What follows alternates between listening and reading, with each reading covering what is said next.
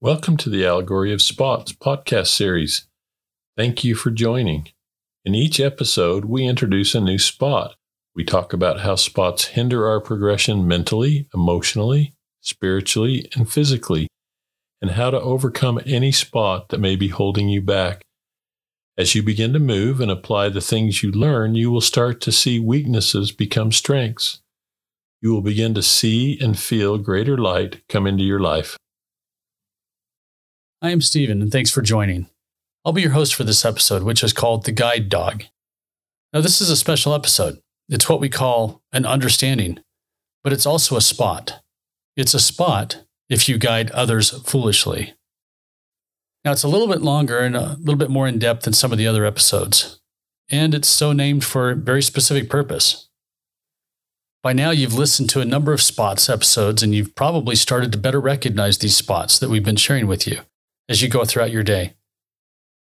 If you've been following the guidance shared in each of these spots by working to remove your spots, then there's no doubt you're starting to feel a burden lifted from your shoulders.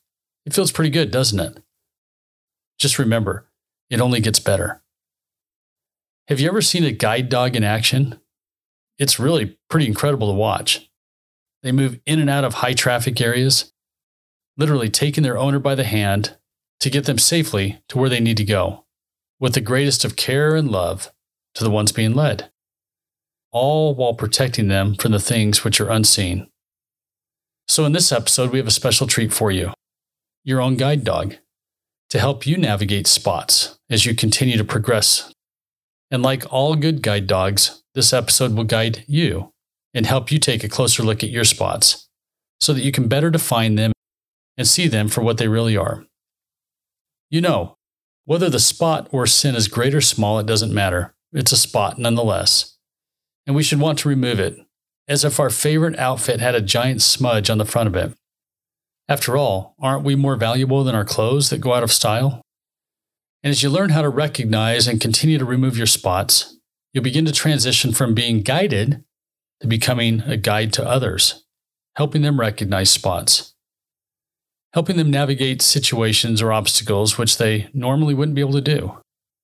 You, in turn, have become guides of truth and light. In a manner of speaking, you've now become the guide dog to those around you. That's pretty cool. Think of it this way. Each day we might be involved in spotting or staining ourselves and choose not to see it.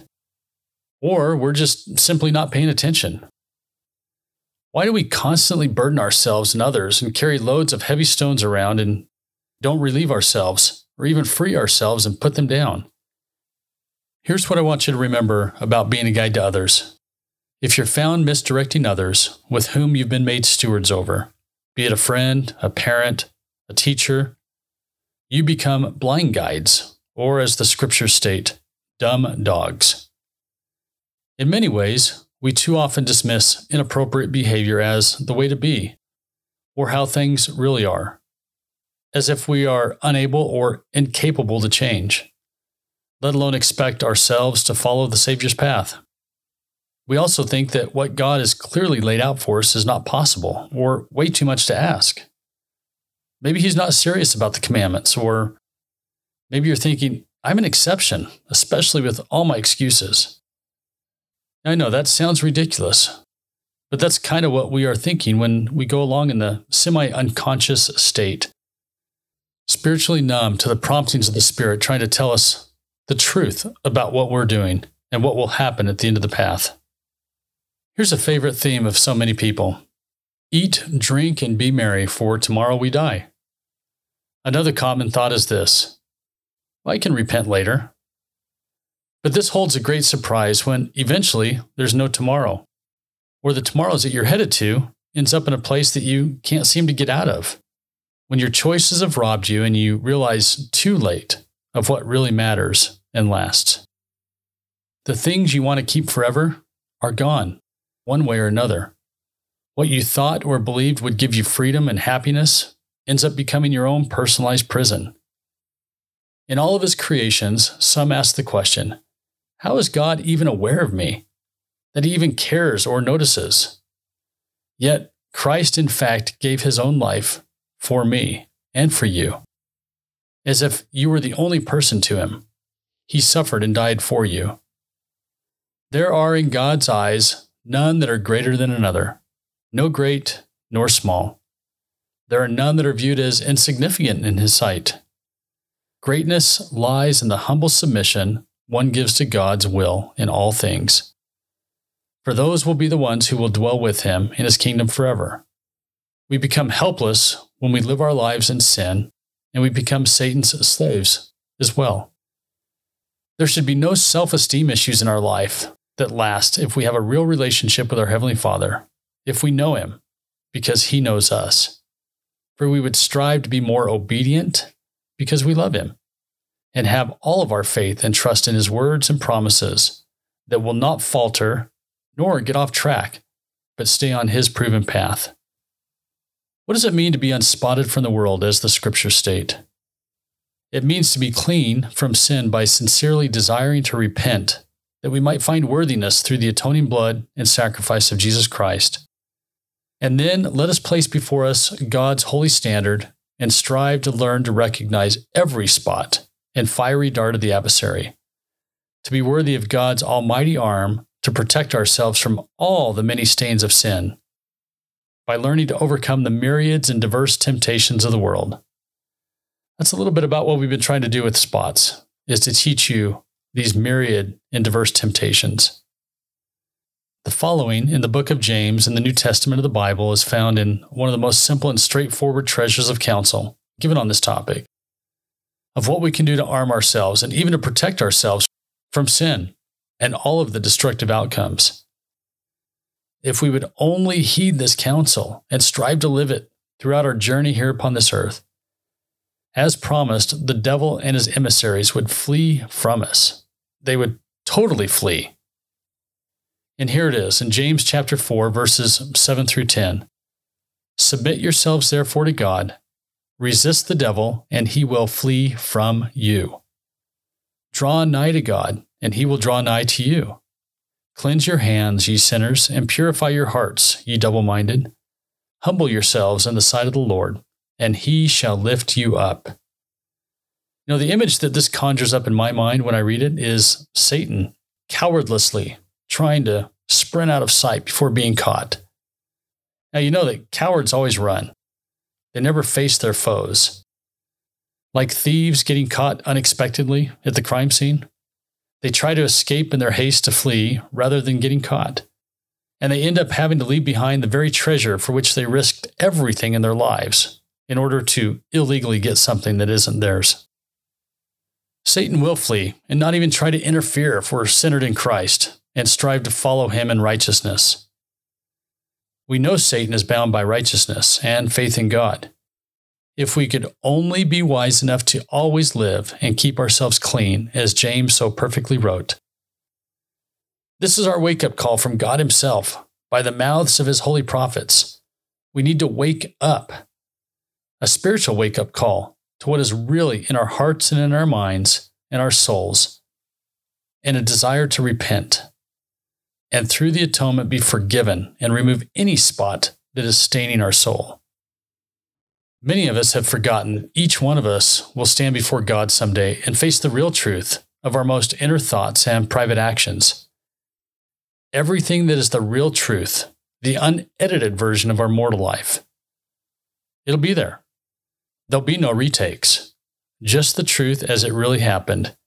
Each of us will have this moment as we stand before God. Now think of it as a black box, such as the ones they find in airplanes, that hold the recording of what really happened if a plane ever goes down. It's real. So is the absolute truth and record in heaven that is inside each one of us. There's no getting around it.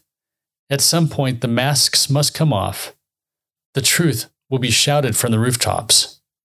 Every lie will be shown for what it really is in the light of truth. Will be uncovered in our lies and truths.